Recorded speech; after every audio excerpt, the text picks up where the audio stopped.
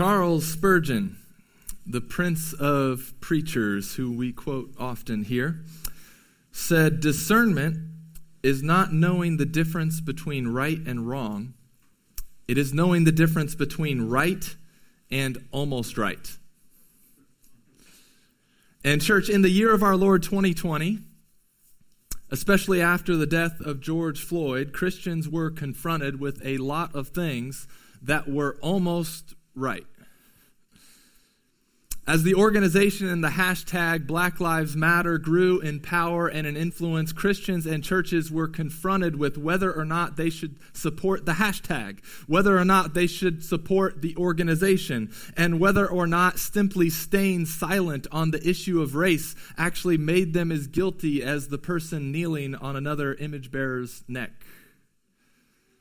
What we see with false teaching and what we see with false gospels is that they are so attractive and so popular is because they have a lot of truth to them, and yet something about them is just kind of twisted. Something just isn't quite right. Something is missing about them. And what is needed in those situations is biblical wisdom and spiritual discernment to distinguish the right from the almost right.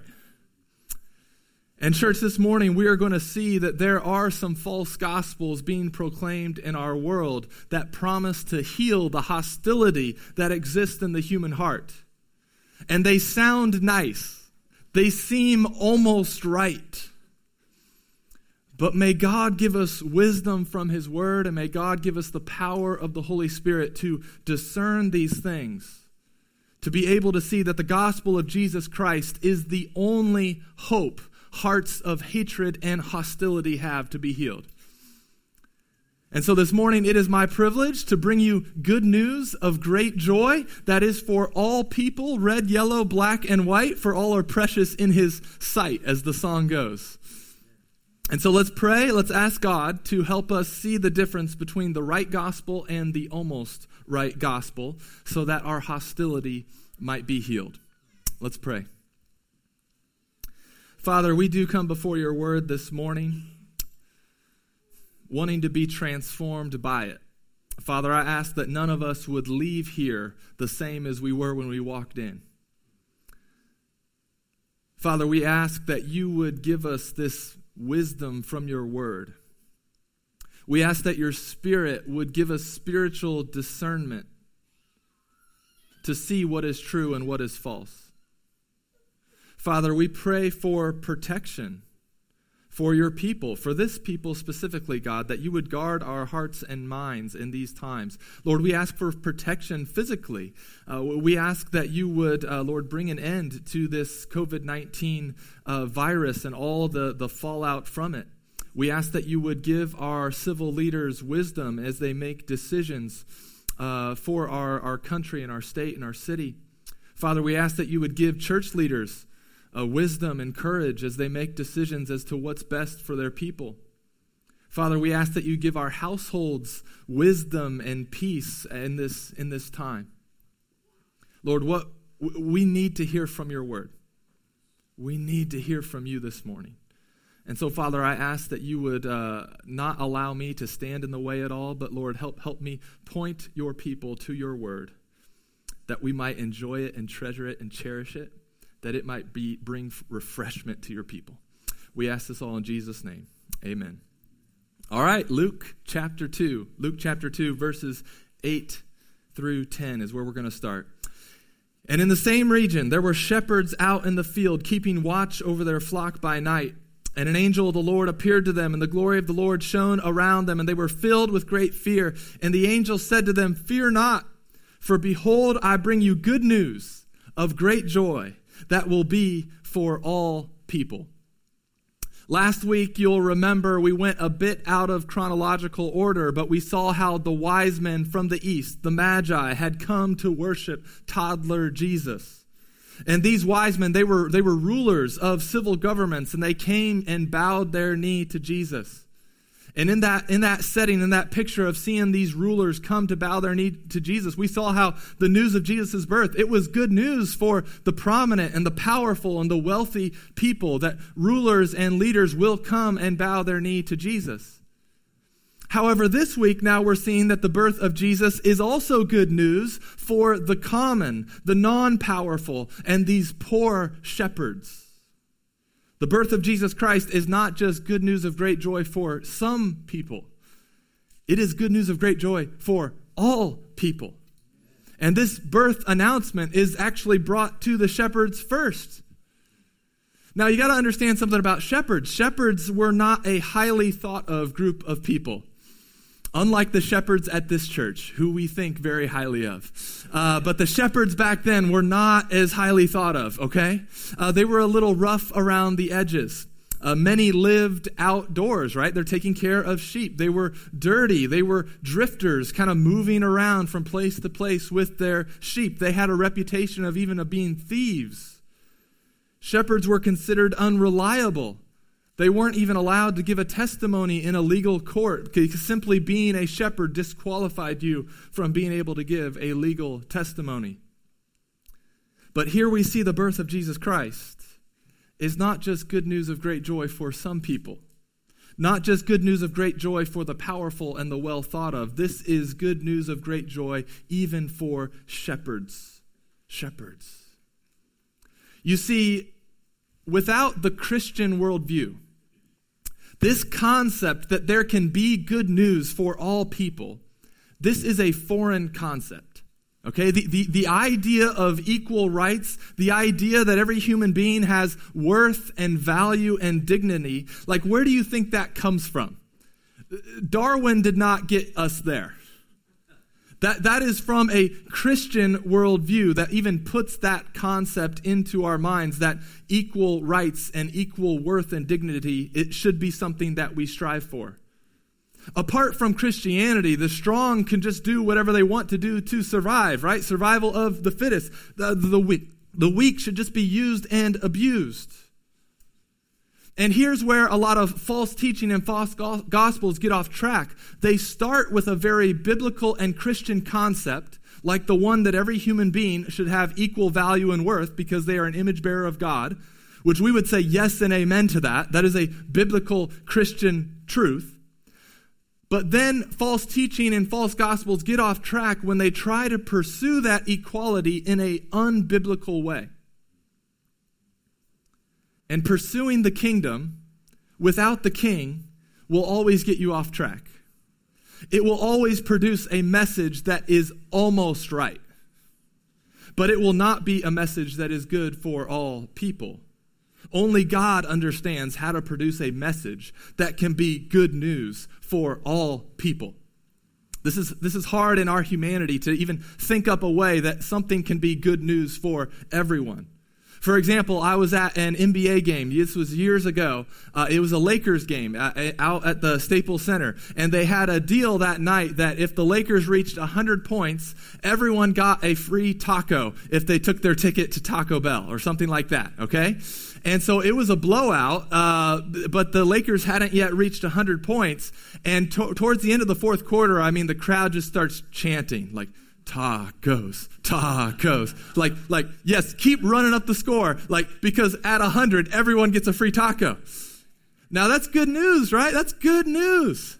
And I realized as I'm saying that, I made a Preacher 101 mistake. I mentioned food in the first half of the sermon. That was, so forgive me. Don't go off to Taco Land quite yet, all right? Come back to me.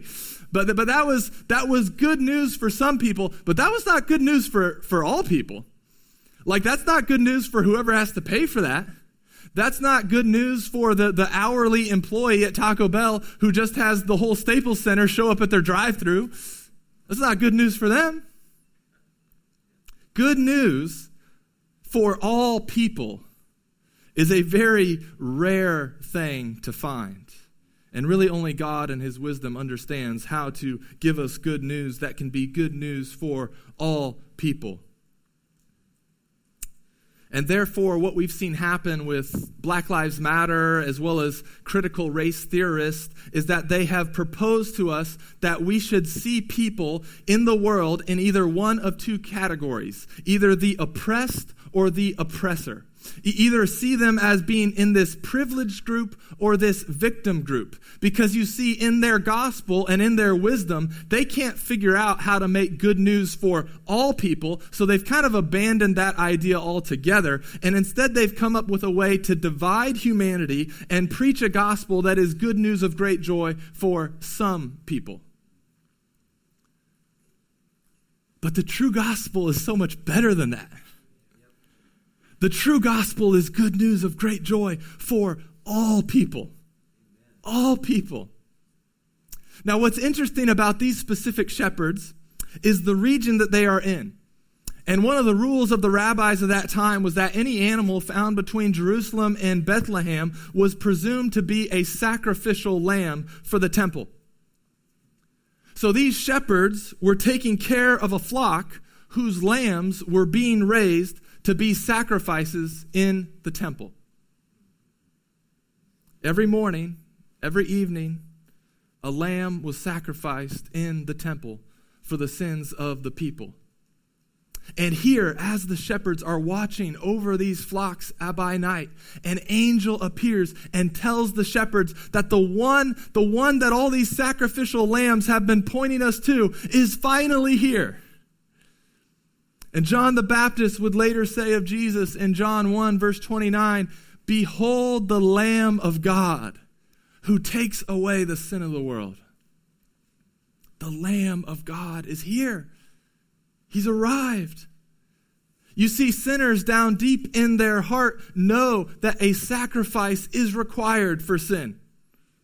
As image bearers of God, we have this longing for justice, right? We are unsettled by any injustice that exists in the world, and we want to make it right. This is the stamp of God's image on our hearts and our minds. We instinctively know justice, and we know injustice when we see it. We want to make it right. We know that sin requires a sacrifice.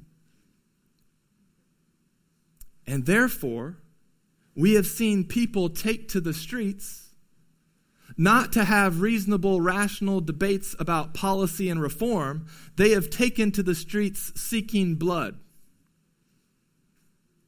You see, we as Christians, we have to be wise. We have to be spiritually discerning. We have to be able to see what's kind of happening underneath all this. What's happening in the hearts of people. People want someone to pay for sin and the injustice that they see in the world. And that's a good God-given thing. But the reason that things in the streets and in our cities escalated so dramatically this year is because these were not reformers seeking reform. These were worshipers seeking a sacrifice. We live in a land where the majority of people do not worship Jesus, but human beings by nature are worshipers, and therefore we will worship someone or something. We will. We are worshipers at our core. Politics and ideologies are so emotionally charged in the year of our Lord 2020 because they are no longer topics to be discussed. They are idols that are worshiped.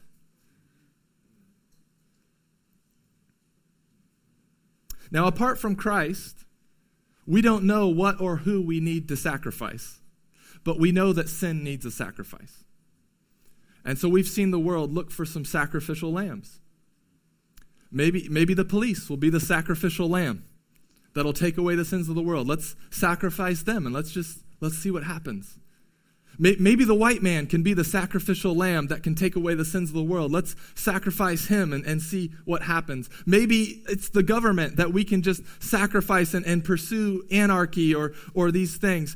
Maybe at some point society turns on the Christian and says, maybe it's the Christian that needs to be sacrificed, and that will do away with all these problems we have in our world. Maybe we sacrifice our kids at the abortion clinics, and that will free us to be sexually free, and that will solve all the problems we have in the world. We are looking for a sacrificial lamb, and when Jesus isn't that, we find it somewhere else.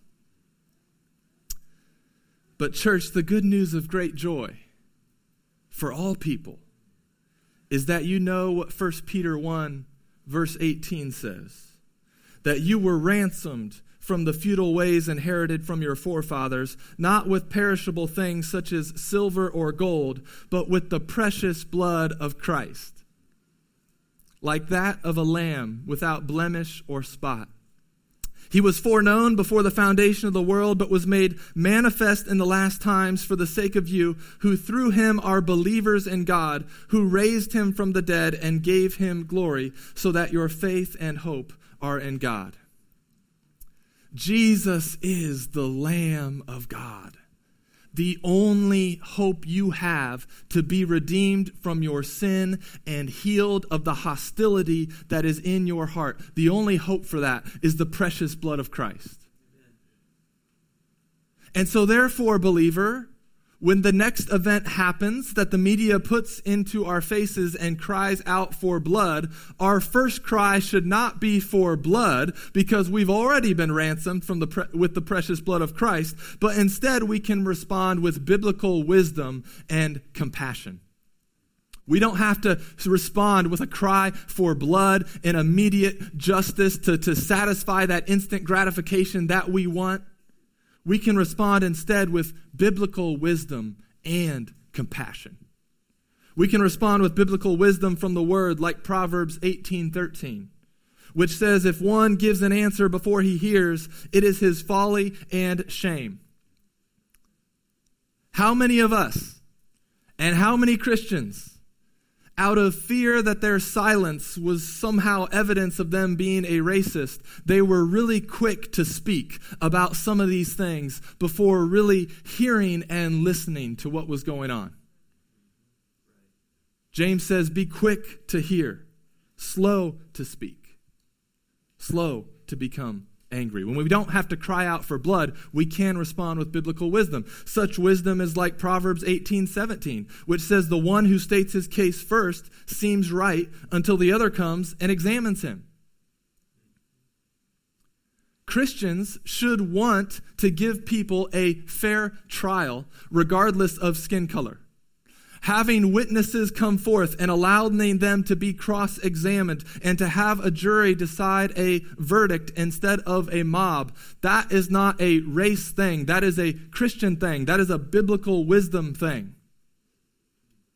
But let me ask you, this year, when you heard the news, did biblical wisdom guide your responses?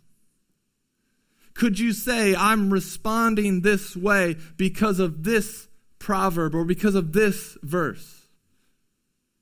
And if not, I'm not trying to just heap guilt on you for not responding in biblical wisdom, but instead encourage you, are you getting yourself ready for the next life event that will require you to respond with biblical wisdom and compassion?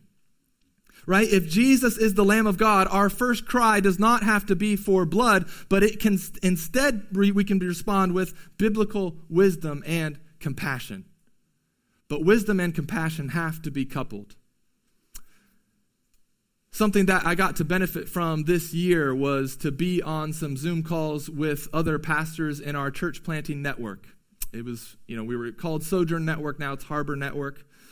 And I would, on occasion, every couple of months, be on a Zoom call with 20 or 30 other pastors from around the country that were also in their first years of church planting.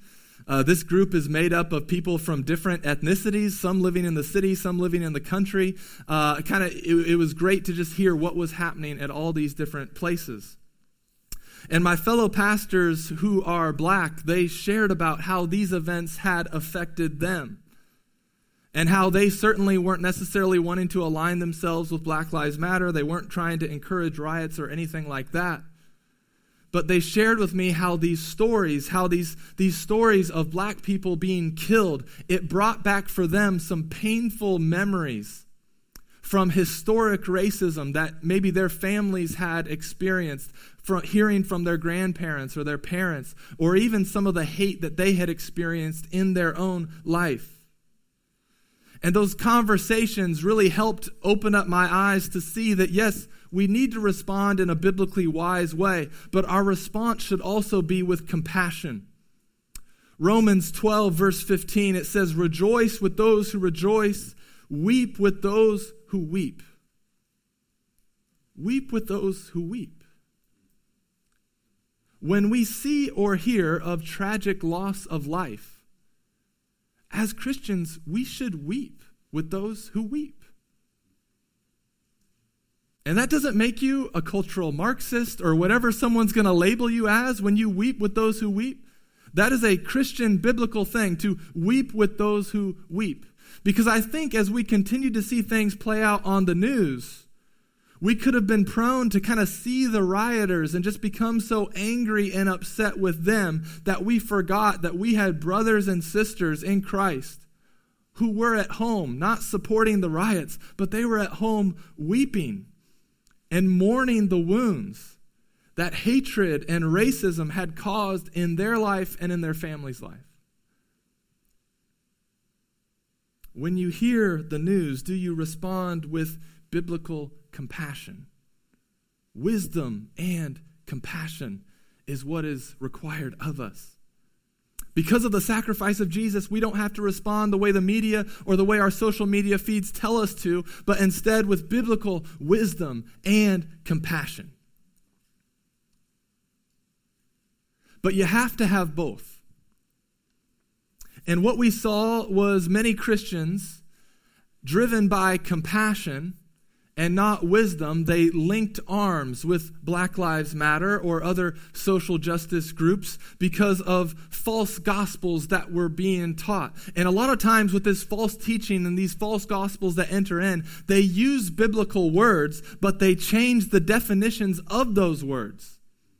So they use words that sound Christian and sound like we should be on board with them, like love and justice and compassion and unity. And those sound like Christian words, but they change and twist those definitions.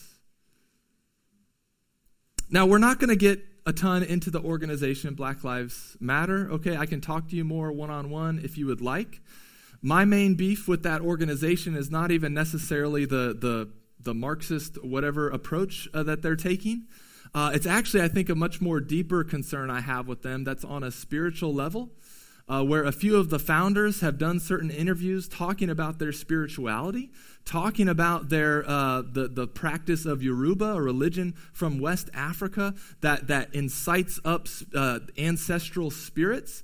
And they share about how even that phrase, say their name, that started with trying to incite those deceased spirits to come back and be a part of the movement, okay? And so I think there's definitely a spiritual demonic aspect, at least with some of the core founders.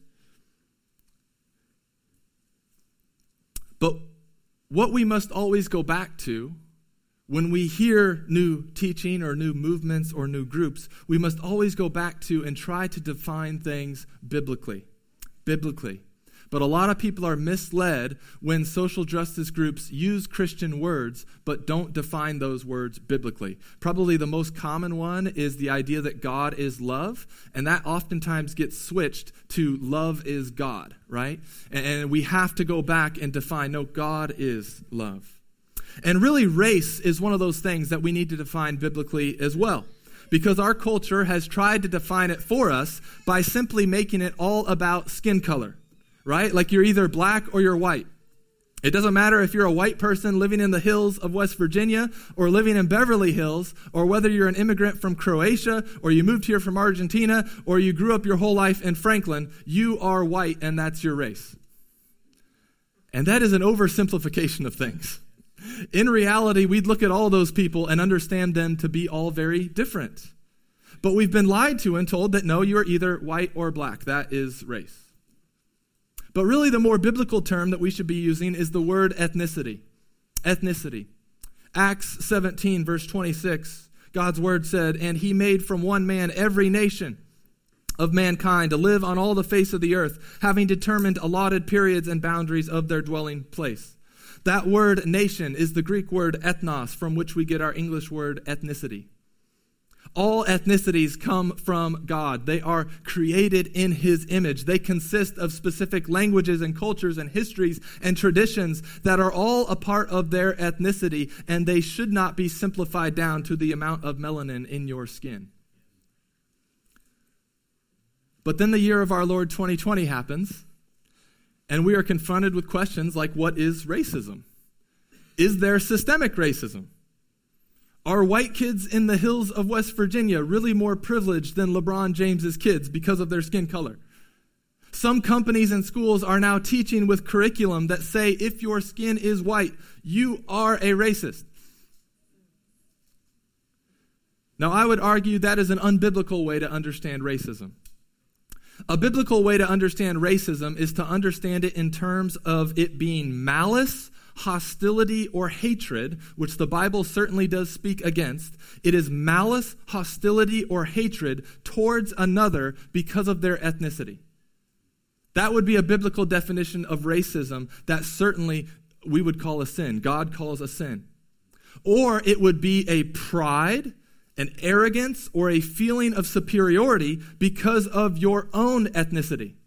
All right, so it's a malice, it's a hatred, it's a hostility towards another because of their ethnicity, or it's a pride and arrogance, a feeling of superiority because of your ethnicity, and both of those are sinful. And church, if you have hate in your heart towards another person because of their ethnicity, you need to repent. Need to repent. But the true gospel, that is good news for all people, also presents the bad news and the call to repent to all people. White people, yes, should be called to repent, not of their whiteness, but if there is hatred or pride in their heart because of their ethnicity. But critical race theory says that those who belong to the oppressed classes cannot, by definition, be guilty of anything. And that's not what God's word teaches. God's word teaches, Romans 3:23, for all have sinned and fallen short of the glory of God. People must understand that they are not righteous merely because of the color of their skin. That's a false gospel. But that we should all repent of any hatred or pride that is in our heart. We as believers, we should stand against and speak against any sort of hatred or hostility towards other ethnicities. We should stand against and speak against any pride or superiority because of our own ethnicity. Our country and really our world should grieve over the horrors of slavery, which are still happening all over the world today. We should grieve over the evils of the Jim Crow laws that were in America that legalized racial segregation. But what we saw play out in the civil rights movement, that many believers of different ethnicities pursued, they pursued equal rights based on the fact that all human beings are made in the image of God. Yes and amen to that. But what we see in the movement today of Black Lives Matter is not a desire for equal rights. It is a desire for special rights. It's not a desire for biblical reconciliation. It's a desire for sinful retribution. They have removed God and his wise word from the equation, and by doing so, they are not able to heal the hatred and pride that exists in people's hearts, but they are actually stirring more of it up. They are trying to heal hostility with more hostility, and this false gospel will not produce the healing that all ethnicities need.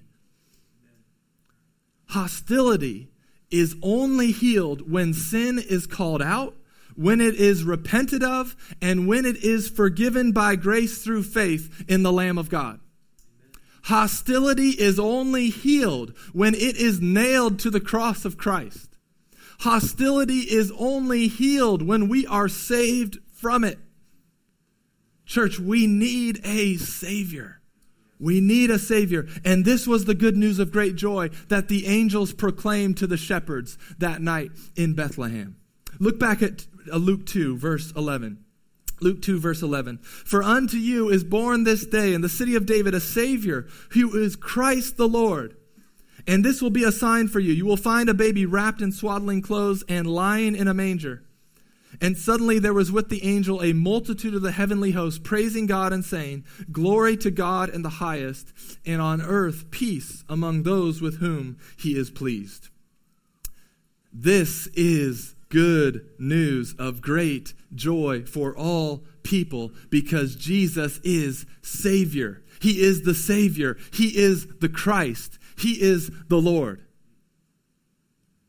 Understand that these names or titles of Jesus, they teach us a lot about him and about ourselves. Savior, Christ, and Lord. Let's first start with the title Savior. Savior first teaches us something about ourselves. It teaches us that we need saving. This is our ultimate need. We are not a people that just need more sensitivity training to avoid more microaggressions. The state of humanity is actually much worse than that. We are sinners in need of a Savior. Apart from Jesus the Savior, red, yellow, black, and white are all sinners in his sight. But our good God is a saving God who delivers his people from their sin, who delivers his people from themselves, who delivers us from false teaching and false gospels, who delivers us from hostility and pride. But there is only one name under heaven by which you must be saved. And his name is Jesus. Jesus is the Savior. Jesus is also the Christ. Christ is the Greek word for anointed one. It's the Greek equivalent of the Hebrew word Messiah. The people of God had been promised by God for years and years that he would raise up a Messiah, a special deliverer from the family of Abraham that would be a blessing to the nations. All ethnicities, all tribes would be blessed through this Christ, this Messiah. Jesus is the Christ. And then we also see that Jesus is called Lord, which we're trying to remind ourselves of this Christmas, this Advent season, by titling this series In the Year of Our Lord. That he is Lord. This was his year, and next year will be his year as well. The title Lord is a title of absolute sovereignty and divinity. He is fully God and fully man. Two natures, one person. And there's always been different heresies that have crept into the church to try to falsely teach that either Jesus wasn't fully God or that he wasn't fully man. But the Bible teaches that he is fully God and fully man, two natures, one person. And the early church fathers addressed one of these heresies at the Council of Nicaea in the year of our Lord, 325. Church leaders gathered to hear the heretic Arius make an argument that Jesus was not an eternal being, but instead created by the Father. And the church leaders, through the councils and the creeds, they came to affirm rightly what the Bible teaches us about the nature of Christ. And one of those church leaders that was there was St. Nicholas, which seems fitting to talk about this time of year. Legend has it, at some point, St. Nicholas punches Arius in the face at the Council of Nicaea. Now, I can't confirm that, but I did read that in a book. So I don't know if you make a big deal of St. Nick this time of year. Ultimately, our celebration should be centered on Jesus, but if you do, make sure it's the theology-loving, heretic punching version of St. Nick. Merry Christmas. But this Jesus, who was born to Mary, he's the second person of the Trinity who eternally existed, has now put on flesh to come to earth, to save his people, to be a blessing to all ethnicities, and to rule and reign as Lord. Humanity needed saving, and here he is. Here's our Savior. The condition of humanity has not changed much since the writing of the Bible. Paul, when he wrote to Titus, in Titus 3, verse 3, which we'll have up on the screen, tells this to Titus. See if this maybe fits at all what you think is happening with humanity still. For we ourselves were once foolish, disobedient, led astray, slaves to various passions and pleasures, passing our days in malice and envy, hated by others, and hating one another.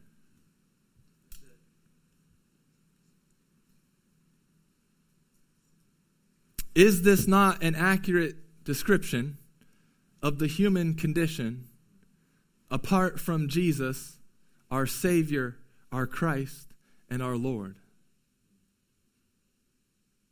But church, our hatred and our hostility cannot be healed until we understand where the main source of hostility really lies. We have to understand where's the source of this hostility. I think I know most of you pretty well. I think we're all on the same page about hatred and pride should not be a part of our lives. They need to be repented of and turned from. But where's this main source of hostility really coming from? Recently, we noticed water spots on our ceiling, which I've been told, you should look into that, right? That's a thing you should be aware of. And so trying to be a responsible adult, I was ready to just kind of paint over it or cover it up with something, maybe wallpaper the ceiling to not think about it. But I was encouraged, no, you have to actually try to find the source of where this water might be leaking in from. And so I got up into the attic space and, breathed in all the insulation, which I'm sure was good. And I'm kind of crawling through, trying to not fall through the ceiling and create a traumatic event for the boys or the family. And I finally then found, there was a spot in the roof. We had gotten a new roof that one of the vents probably wasn't sealed right, and there was a little bit of water leaking in. You see, I had to find the source of the problem. I couldn't just try to deal with the water spots on the ceiling. Now, I fully acknowledge that there are still some people who have hatred in their hearts towards other ethnicities. I realize that is still a problem. And it's a problem that should be dealt with. It's a problem that should be repented of. But really, hatred in your heart towards others are really like water spots on the ceiling. There's another source that needs to be dealt with first. Your hatred towards other people is not the main source of hostility that exists in the human heart. And Jupiter Hammond, he understood this. Maybe some of you have heard of Jupiter Hammond. He lived in the 1700s. He's known as the founder of African American literature. He was born into slavery and became a preacher on Long Island. And in 1786, he gave a speech to a group of African Americans. And he said this. He said, "Now you may think that you are not enemies to God and that you do not hate him. But if your heart has not been changed, if you have not become true Christians, you certainly are enemies of God and have been opposed to him ever since the day you were born." Jupiter understood some things. He understood some things about the human heart. He understood some things about hostility that exists in the hearts of human beings. And this is not primarily hostility towards other ethnicities. That's not the main hostility that needs to be dealt with. The hostility that Jesus killed by going to the cross was the hostility that existed between a holy God and sinful people. Romans chapter 5, verses 8 through 11, Paul writes this, "But God shows his love for us in that while we were still sinners, Christ died for us. Since therefore we have now been justified by his blood, how much more shall we be saved by him from the wrath of God? For if while we were enemies, we were reconciled to God by the death of his Son, much more now that we are reconciled shall we be saved by his life. More than that, we also rejoice in God through our Lord Jesus Christ, through whom we have now received reconciliation." You see, churches and Christians that make racial reconciliation the main message are missing the main problem. And by missing the main problem, you might be able to flip some hatred in a heart to pride, but the heart problem will never be healed.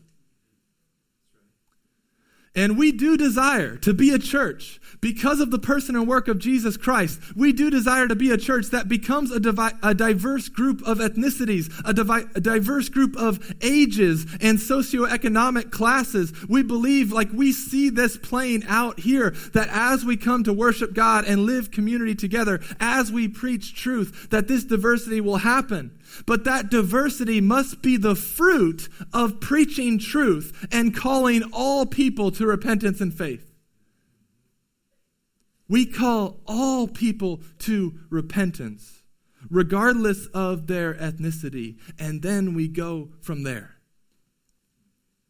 The main problem is not that different ethnicities hate one another, and therefore the pursuit of racial reconciliation should not be the main pursuit of the church. The main problem is that people hate God, and they are hostile to him and his ways. And it is only through faith in the blood of Jesus, the Lamb of God, that hostility in our hearts can be killed and can be healed. Amen. Only Jesus provides good news of great joy for all people. And when this news is announced to the shepherds, they go and they proclaim this to Mary and Joseph and the others that were around town. And when they proclaim this good news, we see two responses to this message. Look back at Luke chapter 2. We see two responses to this message being proclaimed. Luke 2, verse 15. When the angels went away from them into heaven, the shepherds said to one another, "Let us go over to Bethlehem and see this thing that has happened, which the Lord has made known to us." And they went with haste and found Mary and Joseph and the baby lying in a manger. And when they saw it, they made known the saying that had been told them concerning the child. And all who heard it wondered at what the shepherds told them, but Mary treasured up all these things, pondering them in her heart. And the shepherds returned, glorifying and praising God for all they had heard and seen as it had been told to them. And at the end of 8 days, when he was circumcised, he was called Jesus, the name given by the angel before he was conceived in the womb. All who heard it wondered, but Mary treasured. The message of salvation provided through Jesus Christ certainly does cause everyone to stop and wonder and think about it. But Mary has chosen a more excellent way. She treasures this news. It hits everyone else's ears. It hits her heart. And she responds in a faithful and obedient way. She sees all the events surrounding the birth of Jesus, and she treasures them. Church, are you treasuring this gospel? I have to believe that we would not be so easily misled or dismayed if this was the news that we treasured. You see, we oftentimes have things backward. We wonder what this news says, and we treasure the news that we see on TV or on our social media feeds. But in the Christian's life, those should be reversed. Those who recognize that they were once haters of God, but have now been given peace with God because of the blood of Jesus. Church, may we be content to wonder what's on the nightly news, but may we treasure this news. May we treasure it. Church, may we treasure this good news of great joy that is for all people.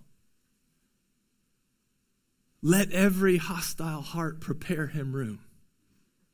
The mob of people that we see on the news, we will continue to see on the news. They are crying out for the blood of the Lamb, but they don't know his name. Will we be courageous and loving enough to tell them that it is only Jesus, it is only the Lamb of God who is powerful enough to take away the sins of the world? Surely this is good news of great joy for all people. Let's pray.